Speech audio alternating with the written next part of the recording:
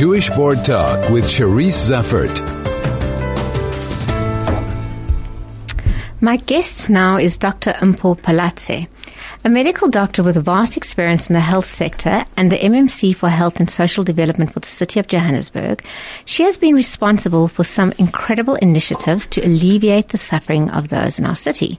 Some examples include making accessible the extended social package to indigent and vulnerable households, recycling medical waste for use into school shoes for disadvantaged children, and the opening of drug rehabilitation centers. She's now on a drive to collect assistive devices to aid 3,500 people living with disabilities. Dr. Phalatse, welcome and thank you so much for joining me. Thanks so much for having me. I'm glad I could be here. Dr. Phalatse, let's start right at the beginning. You're a medical doctor. How did you get involved in politics and in the city? Well, my involvement in politics is actually quite an interesting story. I specialized in public health medicine at Wits University, and just after I finished my coursework, but before I could write exams, I did some sessional work in Alexandra at the Alex Community Health Center.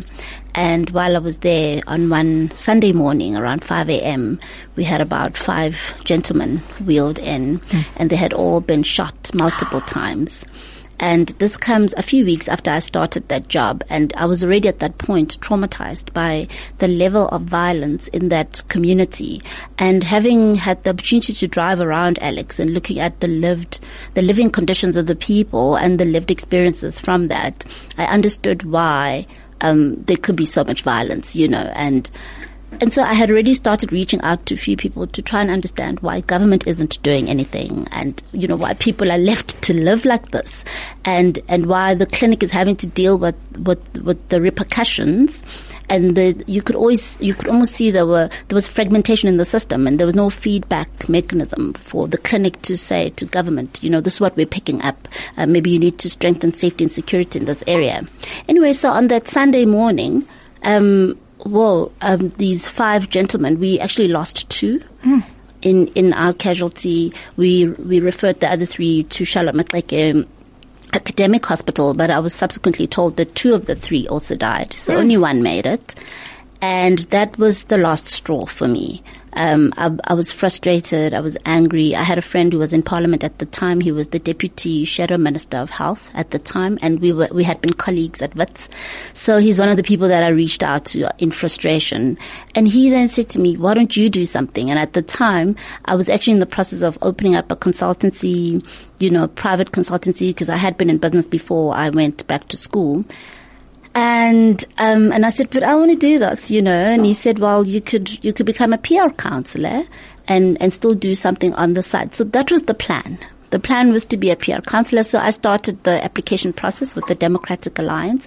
Why I chose them is because I wanted a professional environment to function, because I am a professional, and they just made more sense to me. But I also looked at their policies and they resonate with me. I felt like I could have written them myself, And so I started with the application process, and I made it, into the pool. After the elections, I think that's when the party knows how many seats they got in council, and then they're able to look at their rank ordered list to decide who's going to be a councillor. So I made it as a councillor, and I was happy, but I still thought I was going to be a PR councillor until the mayor announced his mayoral committee, and he asked me to assist with health and social development. Well, Dr. Phalatse, you have a big record of achievements behind you, and it hasn't been that long that you've been in the job. And it must have been quite daunting when you take the city of Johannesburg and you look at the different kinds of suffering that people have, and the fact that is it 2 years now down the line, you're still finding, more initiatives. Where did you start? Interestingly, a lot of the work that I am leading now is things that I've conceptualized in all the years I've been in health, and in the years that I was specializing in public health at Wits. Because as a clinician, you'll be frustrated by the system. But the unfortunate thing is you can't do much about the things that are frustrating you. And I think that's the reason I ended up in public health in the first place. It wasn't easy for me to drop my business, literally close its doors and decide to go back to school, because I realized I wanted to make a difference, but I didn't have the skills, because medical school only gives you clinical skills. It doesn't give you management skills. It doesn't train you to work in the broader government system where you have to work with other departments, and I realized my own skills gaps, and I decided to go back and learn so that I could go back and make a difference. So in that time, you already starting to conceptualize what would work, and you at that time, the one that's disadvantaged, and you pointing fingers at that time at government, and you saying, but why doesn't government do this? So that's already a process of coming up with solutions, even though your hands are tied. So I think what this position gave me was a platform to actually try out some of the solutions I thought could work. I mean, if you look at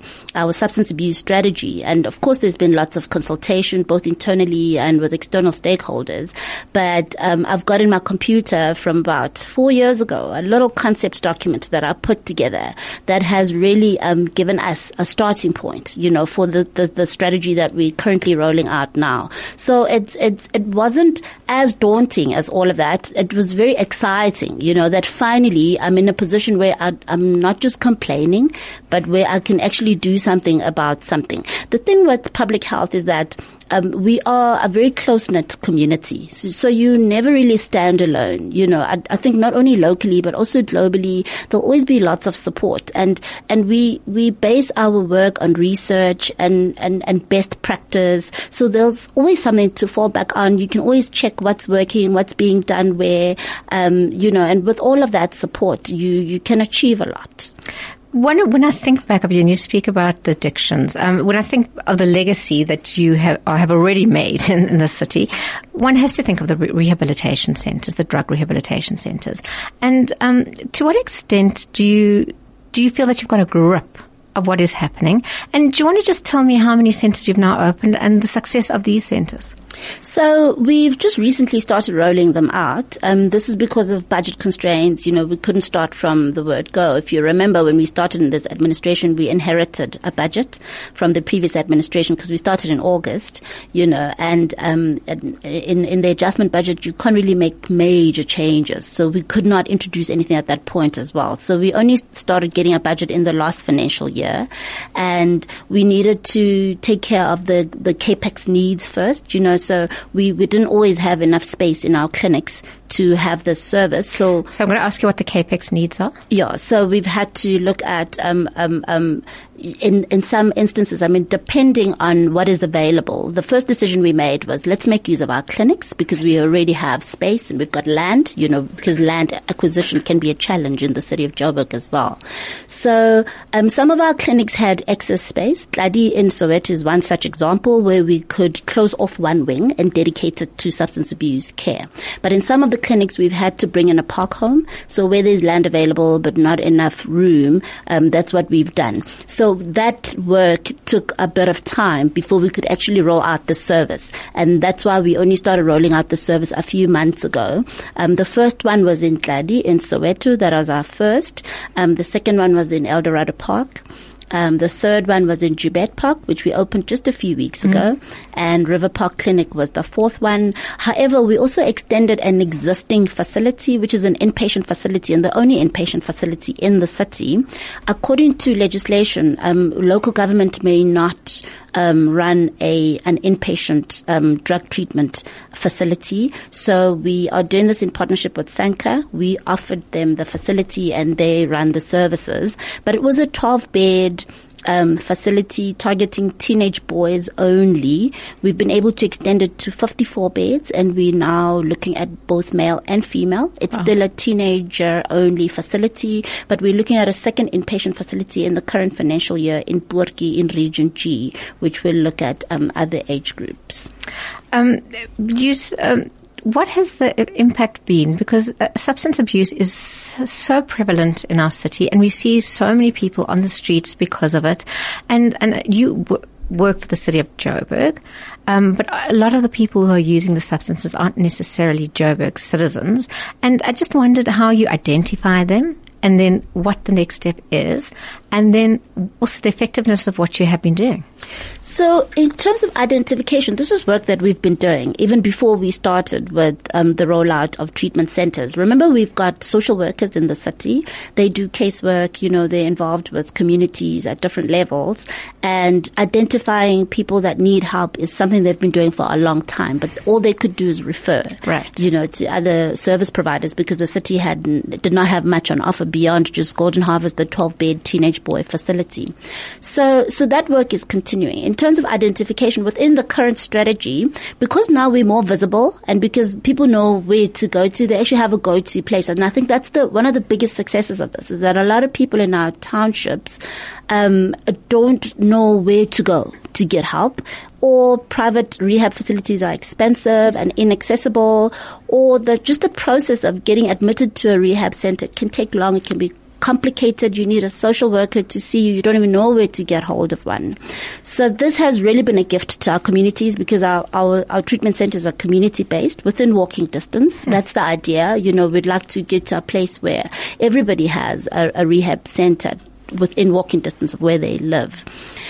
So people just walk in. We have parents walking in and telling us about their children that they would like us to assist, or bringing them as well. But we also have EPWP workers, our expanded public works program, that go into communities and do recruitment. And that's one of the things that they do. They also do mapping of hotspots in communities so that we can address those in partnership with other departments in the city, such as development planning or city parks. But they really help us in terms of bringing people in. And the idea is, as we graduate people from the program, that these graduates will also go back into communities. They know where the hotspots are. They know which friends of theirs are also using, and that they will also be part of the recruitment strategy. I mean, it makes perfect sense for your title to be Health and Social Development. And you started off this interview by saying that you were, confronted by violence in Alex, and conditions are there. And I was reading an interesting article this morning, actually, in the Mail and Guardian, that said, as doctors, you don't wait for your patient to become obese and then treat them for obesity. You take your patients and you tell them how to stay healthy. And the same for violence. I mean, the article was basically saying that violence perpetuates violence. So it requires that education right at the beginning, how not to respond with violence when you yourself have been a victim. And I don't think it was specifically referring to South Africa, but I think it was a very good point. And I think your point about, I think it's also in part of South Africa. Our society's social ills and our health ills are so connected.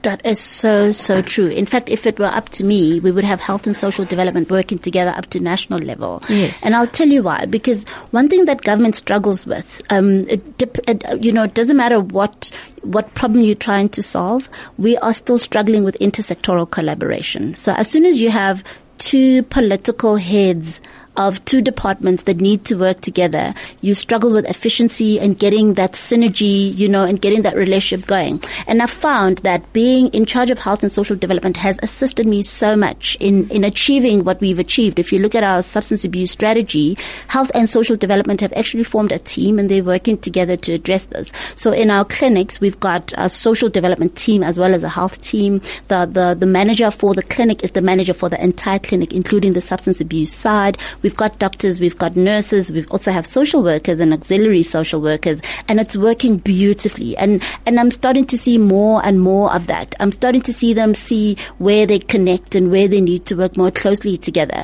So it's very true. Social determinants of health are real. And if we could focus on social determinants, we could actually save government and the taxpayer a lot of money, because we could prevent a lot of ill health. But because of this operating in silos, we've been so curative in our approach instead of dealing with what is causing people to get sick in the first place. And you touched on the fact that, the differences not only within departments, but within realms of governance. You've got national, you've got provincial, and then you've got local.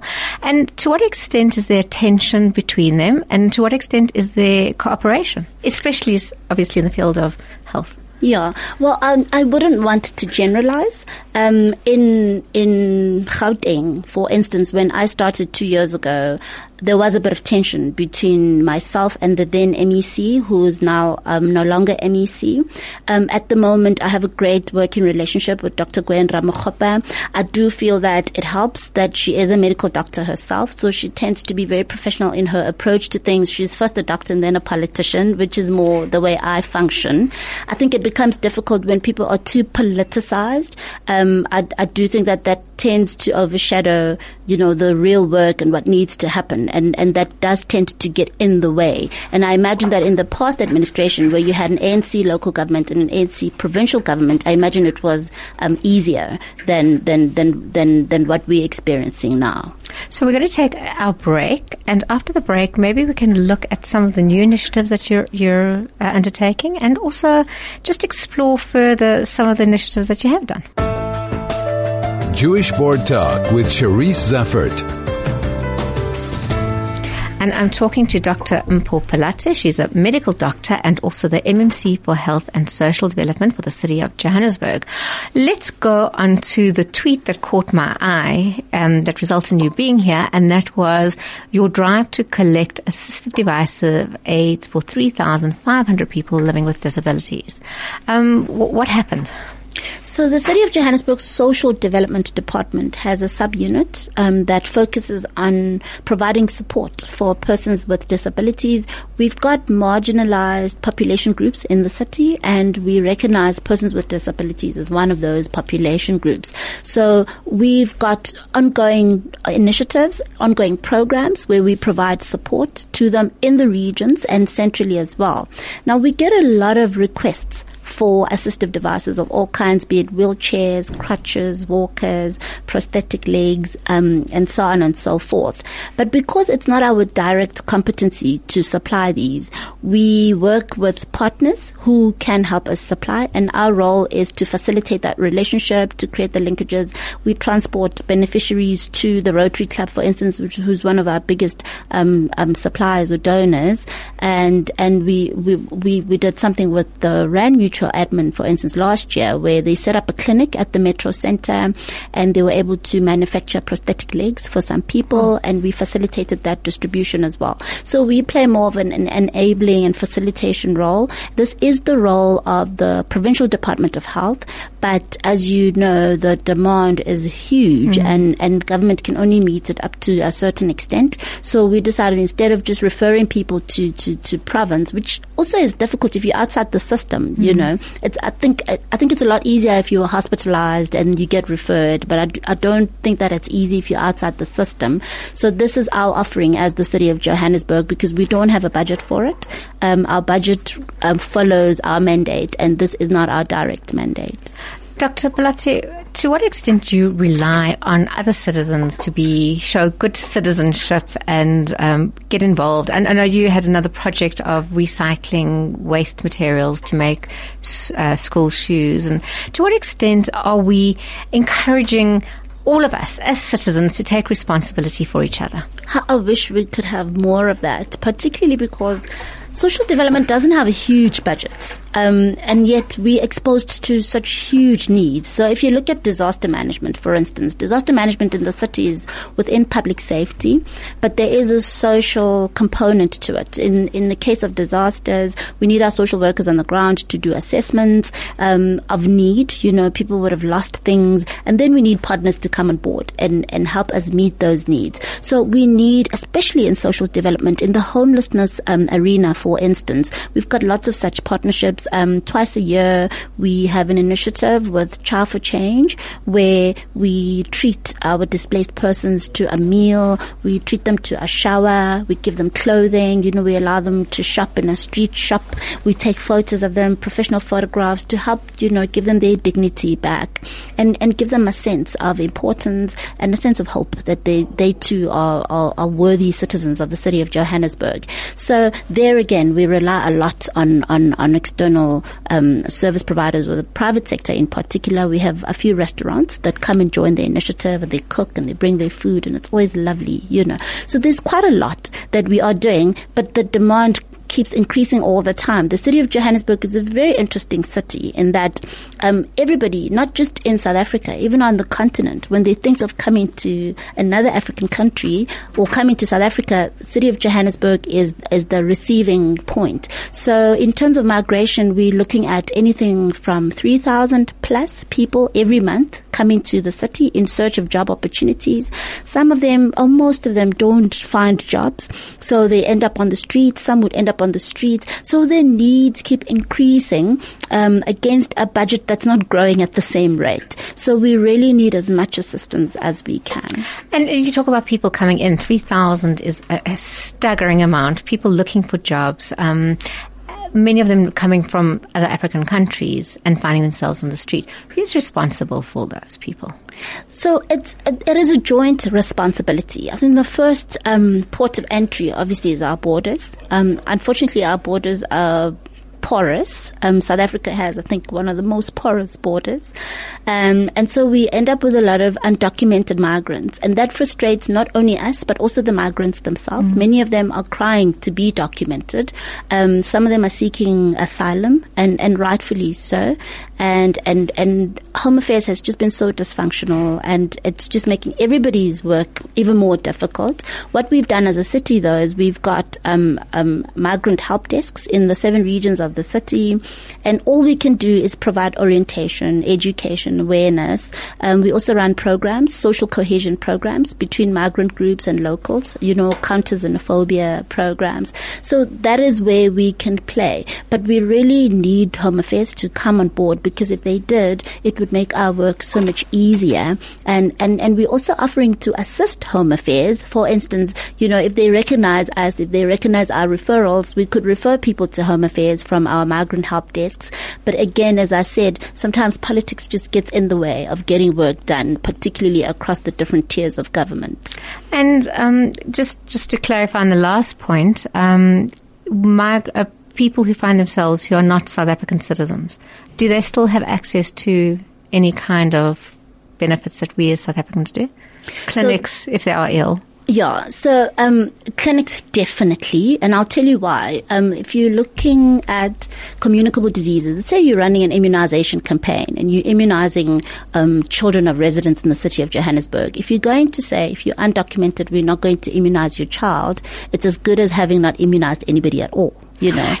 If you look at HIV, for instance, a lot of our locals are in relationships with undocumented migrants. So if we're going to only treat our locals, then we've not treated anyone at all. So the approach at a primary level of care is to treat everybody. However, if you move into now secondary and tertiary care, that is where we have stricter controls. So, Dr. Phalatse, I'm going to ask you to give a contact detail for anybody who would like to be an active citizen. So should there be any project within the city, whether it's in terms of assistive devices or providing second-hand clothing for open street shops or whatever it is, how should they go about contacting you? I think the easiest way is to contact my office on 011-407-6875 and just state what it is that they're calling about, and my office will be able to direct it accordingly. Or if it's something that requires my office to get involved in, then they would set that up as well. Then just remains for me to firstly congratulate you. Thank you. On a job that's incredibly well done. And secondly, to thank you for coming in and also for sharing all the amazing initiatives that you have undertaken with us, and may you grow from strength to strength. Thank you so much. It's been lovely being here, and I hope that we'll have a lot of our listeners coming to join us to make the city of Johannesburg a place that we can all be proud of. Thank you very much. That was Dr. Mpho Phalatse, the MMC for Health and Social Development.